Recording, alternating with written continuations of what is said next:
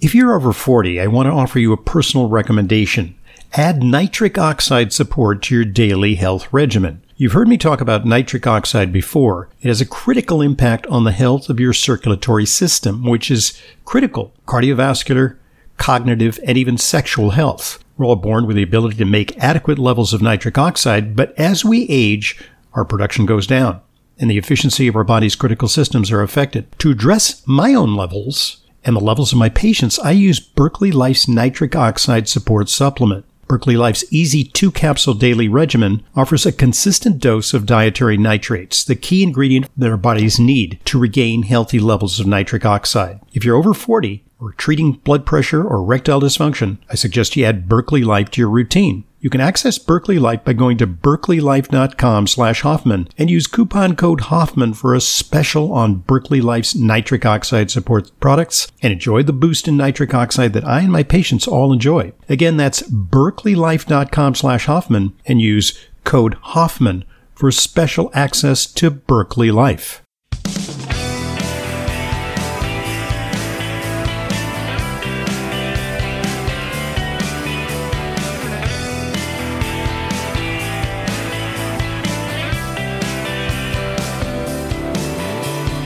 Welcome to today's Intelligent Medicine Podcast. I'm your host, Dr. Ronald Hoffman. Today we're going to talk about a very important subject, the subject of fertility. Fertility, a big problem these days because as people delay conception, both men and women, it's getting harder and harder to conceive. And so we're seeing a boom in IVF and assisted reproduction. And often the blame is placed on the women, and they receive the brunt of the interventions. And it's acknowledged that nutrition is very, very important for women. We'll get into that. But it's less commonly recognized that various aspects of lifestyle and nutrition make a big difference for men. And I highlight the fact that many, many studies are corroborating the fact that the quality of sperm is declining across the world, and especially in developed countries like the United States, Canada, Europe, and so on. And there's something happening here. What it is ain't exactly clear. And to help us clear it up, we're going to talk to an expert. She's Ayla Barmer. She has a master's degree. She's also a registered dietitian. She is a nutritionist, a functional medicine practitioner, and founder of Full Well, which focuses on lifestyle, diet, and supplement solutions for fertility. So here's Ayla. Welcome. Thanks very much for joining us. Oh, thank you for having me on. It's my great pleasure. So tell us a little bit about how you got involved in this area.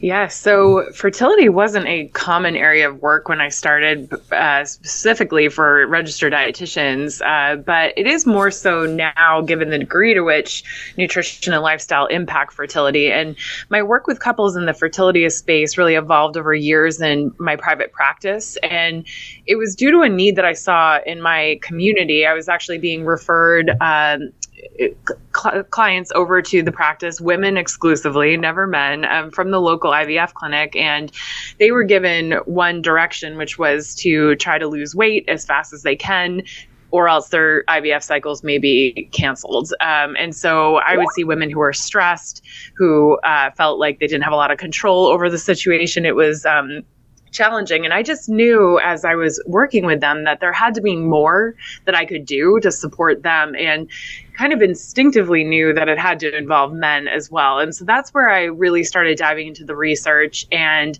started to specialize, in fertility and seeing couples. And over years, my practice model evolved to require that couples work with me together if they wanted fertility support, which was something that I remember a business coach saying, you're never going to be successful with this, this kind of model, but it really felt so important. So, after really seeing such success with the protocols and interventions and the cases that I was seeing, I just knew that I I had more that I could share, with a larger audience. And so Fullwell was born partly out of the desire to do that, to reach a larger audience, but also because when I was choosing dietary supplements as part of the protocols, I really was just frustrated with the lack of evidence that really supported the formulas that were on the market, and very frustrated with the lack of transparency in the supplement industry. So I wanted to get behind the curtain as a health practitioner and see exactly how are these made, have control over the testing, make sure the dosing and the forms of the nutrients were matching the evidence, and were going to be most supportive, really with the goal being I wanted to create things that I could use with my patients in my practice, with myself, and feel confident in. Indeed. But it turns out that from a business standpoint, I just noticed there was an article in the Wall Street Journal recently about a bunch of startups. Sperm is a focus of startups looking to boost fertility. So, even from a business standpoint, you may have been on the right track. A bunch of companies are offering nutritional supplements. They're offering advice to people. The article says that a man today has half the number of sperm that his grandfather had. Poor sperm health is associated with increased time to pregnancy, increased risk of infertility and miscarriage, and higher chances that you'll use advanced reproductive technologies such as IVF. So I guess the man's role is now being considered, and kind of a gold rush, frankly. And it sounds like you were ahead of the curve. Yes, well, I've always gotten so excited about the fertility work for a variety of reasons beyond just helping couples, start a family or grow a family. It's more than just, the positive pregnancy test to me. I mean, it really focusing on the preconception window before pregnancy, regardless of whether or not you even have trouble conceiving, is important for everyone, because it's really the ultimate preventative medicine. I mean, we can influence the health of future generations by really zoning in on that time frame. And so I get really excited about it. Anyway. Indeed. So what are some of the factors that are involved that may compromise fertility for both men and women? And how do you, when you do preconceptual planning or a consultation, what are some of the areas that you focus on? Yeah, so that's a great question and a big question. And I think maybe to lay the foundations too, because maybe not all listeners know this, but you referenced how men's fertility and sperm counts are declining. And we've seen that over the past few decades. But it's also important to know that the issue is equally affecting both men and women. So to put it into perspective with numbers, 30% of infertility issues are due primarily to male factors, 30% due to primarily female factors. And then there's this remaining 40% that is the most frustrating diagnosis of all, is the unexplained infertility. And that's what I would wind up seeing most frequently in my practice. And where there's really no answer, it's probably a combination of both men and women. And I mean, it turns out that a lot of the interventions and a lot of the areas that we want to look at and focus on, the root causes of fertility issues, so to speak, are very similar for men and women. And that's nice in the sense that if it is a couple I'm working with, they can make a lot of these changes together. So I always think about it this way, and it's how I've always described it. That the body by design will always really prioritize everything else over reproduction, and so the way that I think about it is, how do we get at where are the resources being diverted to? And so that's the lens that I kind of look through. And some of the big buckets, things that will, really create an issue with reproductive functioning, are things that affect metabolism. So the metabolic system talks to the reproductive system. They're reciprocally regulated, and so for both men and women, I do see it more commonly with women. There's a balance, right, between exercise and nutrition. So on the one hand, on one extreme, you may be over exercising and undernourishing, and that's where we see kind of running on fumes. Exactly. Yeah. Yeah. And reproductive health turning down. So you do need, at this stage of life, it's like you need enough calories, enough nourishment, enough nutrition to keep the reproductive system functioning, to keep your body producing hormones, Nutrient deficiencies, that's another big bucket area that I would see as a root cause to poor sperm quality, poor egg quality, things that really affect developing eggs and sperm in that preconception period are things like oxidative stress and nutrient deficiencies. So just to kind of back that up a little bit, we need a lot of nutrients to produce hormones efficiently, to metabolize hormones efficiently, to create healthy cervical fluid and semen. There's actually trace minerals found throughout semen and, cervical fluid, and to protect both the developing egg and sperm. Both nutrients and antioxidants are very important for that.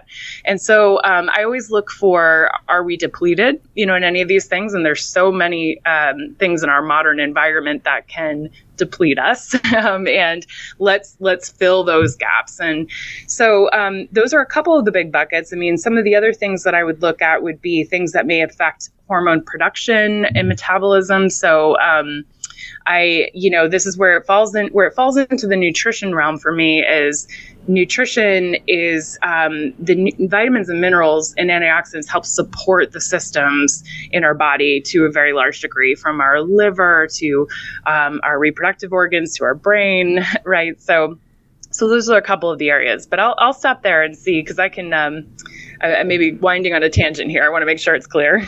Okay, sure. But importantly, are there theories as to why fertility is declining in men? That it's been said very graphically that sperm is an endangered species, and could this be a sign of increased environmental toxins? And if so, how can that problem be alleviated in the preconceptual period? Should people undergo some kind of detoxification process? Do you kind of evaluate what products they use, the cosmetics, the food additives, literally evaluate their homes and workplaces? Yes, this is a huge area, and a lot of the research that's been done in men's fertility is pointing towards environmental exposures and heavy metal exposures being a really big part of the decline in overall sperm quality over the years. And so some of the places to really look at, and those things not only influence sperm quality, but it does also influence the epigenetics, the imprinting that's going to happen too. So we're talking really about the long-term health of babies. Let's focus a little bit on the epigenetics for a minute, and we'll come back to the toxicity issue. What's fascinating me is that you have genes, but the genes are affected by your environment, and the translation of your genes into who you are or who your child is going to be are affected by environmental factors. Okay, that's a given. But what's interesting is that there appear to be transgenerational factors. Yes. Mothers who are extraordinarily stressed, that may trickle down to their grandchildren and beyond. People who have PTSD, there's actually thought that may, even though their genes aren't altered, it's not like they've had radiation which alters their genetic composition, but the way that their genes are interpreted in physiology is altered, and that's called epigenetics. So stress can do that. Being overweight, being subject to starvation. There are populations which have experienced starvation, such as during wartime, and that may have an impact on offspring. So maybe we can take a tangential look at the epigenetic issue and the transgenerational transmission of certain factors.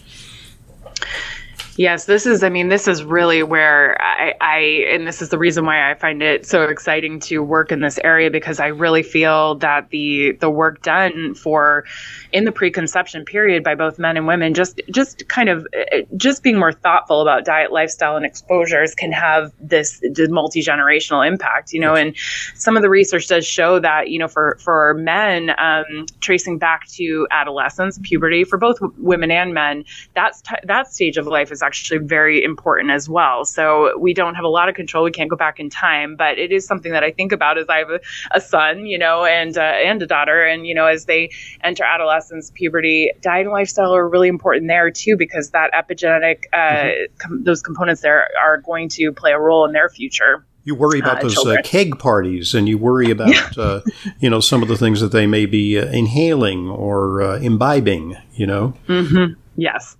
Yes, exactly. And getting really specific, because this is related to epigenetics through imprinting. But one thing that just I find fascinating and am really trying to educate on is that during pregnancy, a woman develops an entirely new organ, right? The placenta. And, that organ is really important for nourishing baby, filtering out things.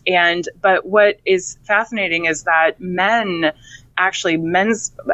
contribute more to the development of the placenta than women do through imprinting. Yeah. And so what they're finding is that in the research, there's more and more links now to men in the preconception period, what they're doing then, and pregnancy complications that can be related to the placenta health, like preeclampsia, even preterm birth, miscarriage, pregnancy loss.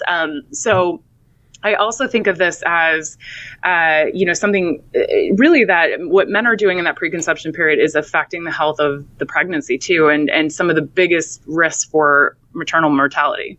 Indeed. So again, what can we do to reduce the risk of toxicity or optimize our epigenetic translation of our genetic code?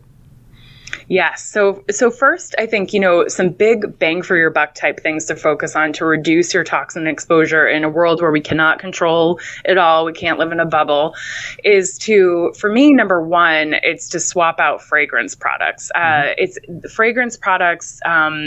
Synthetic fragrances are known sources of hormone disrupting chemicals like phthalates. They are just so prevalent in our environment and just throughout our day that I do feel that that's a really good place to start. So think of, your air fresheners, those wall plugins, the car air fresheners, colognes, the really strongly scented but greenwashed products like Mrs. Meyer's soaps and cleaners, those are the things to ditch altogether, or, maybe swap out with something that's more like essential oil based. That will have a big impact for both men and women, and can help remove some issues. So I'd say also looking at water filtration is important. There is a lot that is in our water supplies now, some of which is controlled for in municipal water, filtration systems, some of which isn't, so I think testing water, a good water filtration system is a good idea. Some other things that I recommend that women and men focus on in that preconception period would be reducing alcohol intake. So the things I'm talking about here are really, how do we remove some straws from the camel's back so that your body has to process less and resources are available for good reproductive health? So the alcohol thing is never popular. It doesn't necessarily have to go entirely, but, it is important. It is something that we have to detoxify through the liver and, and other systems, and that will require nutrients. So that's important. Smoking, I think we know this at this point, but particularly cigarettes, the thing about sperm and egg is that they're very sensitive to oxidative stress. So, cigarette smoking is going to generate a lot of that.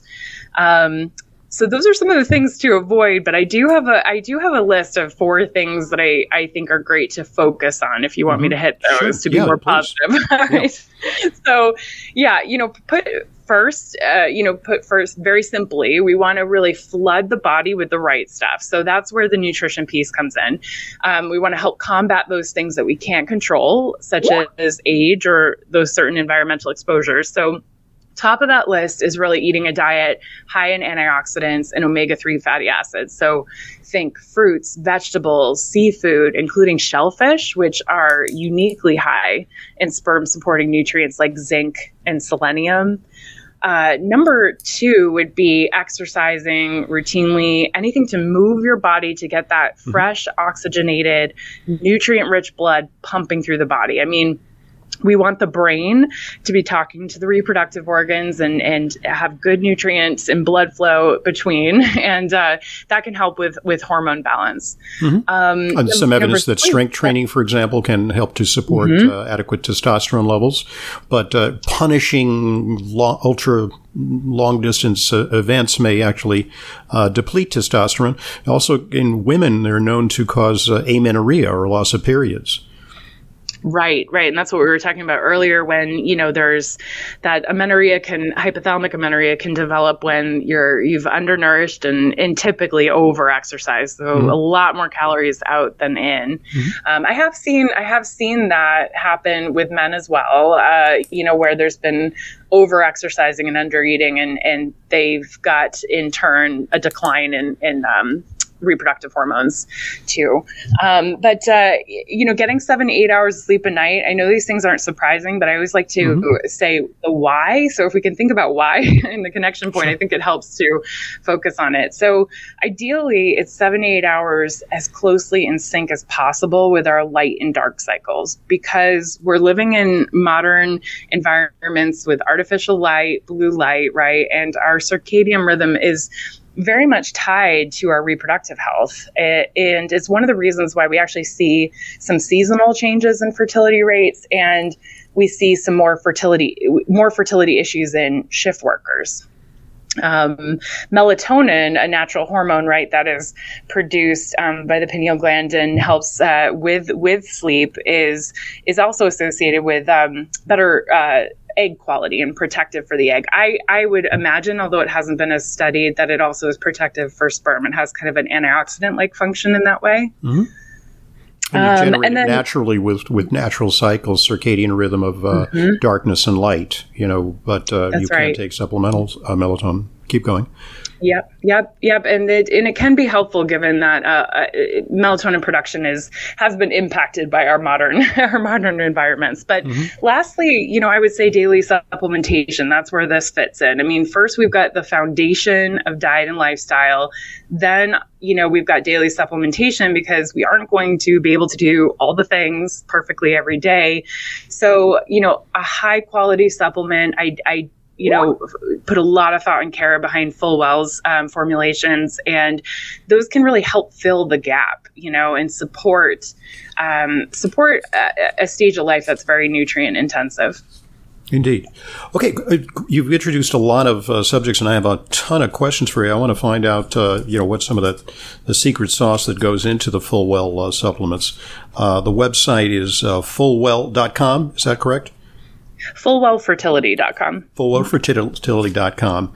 And our guest is an expert on preconceptual planning and with a focus not to exclude women, but recognizing the important role that men play and contribute in terms of fertility and also optimal outcomes, because we're not just talking about getting pregnant. We're talking about, how many years of schooling do you want your kids to go for?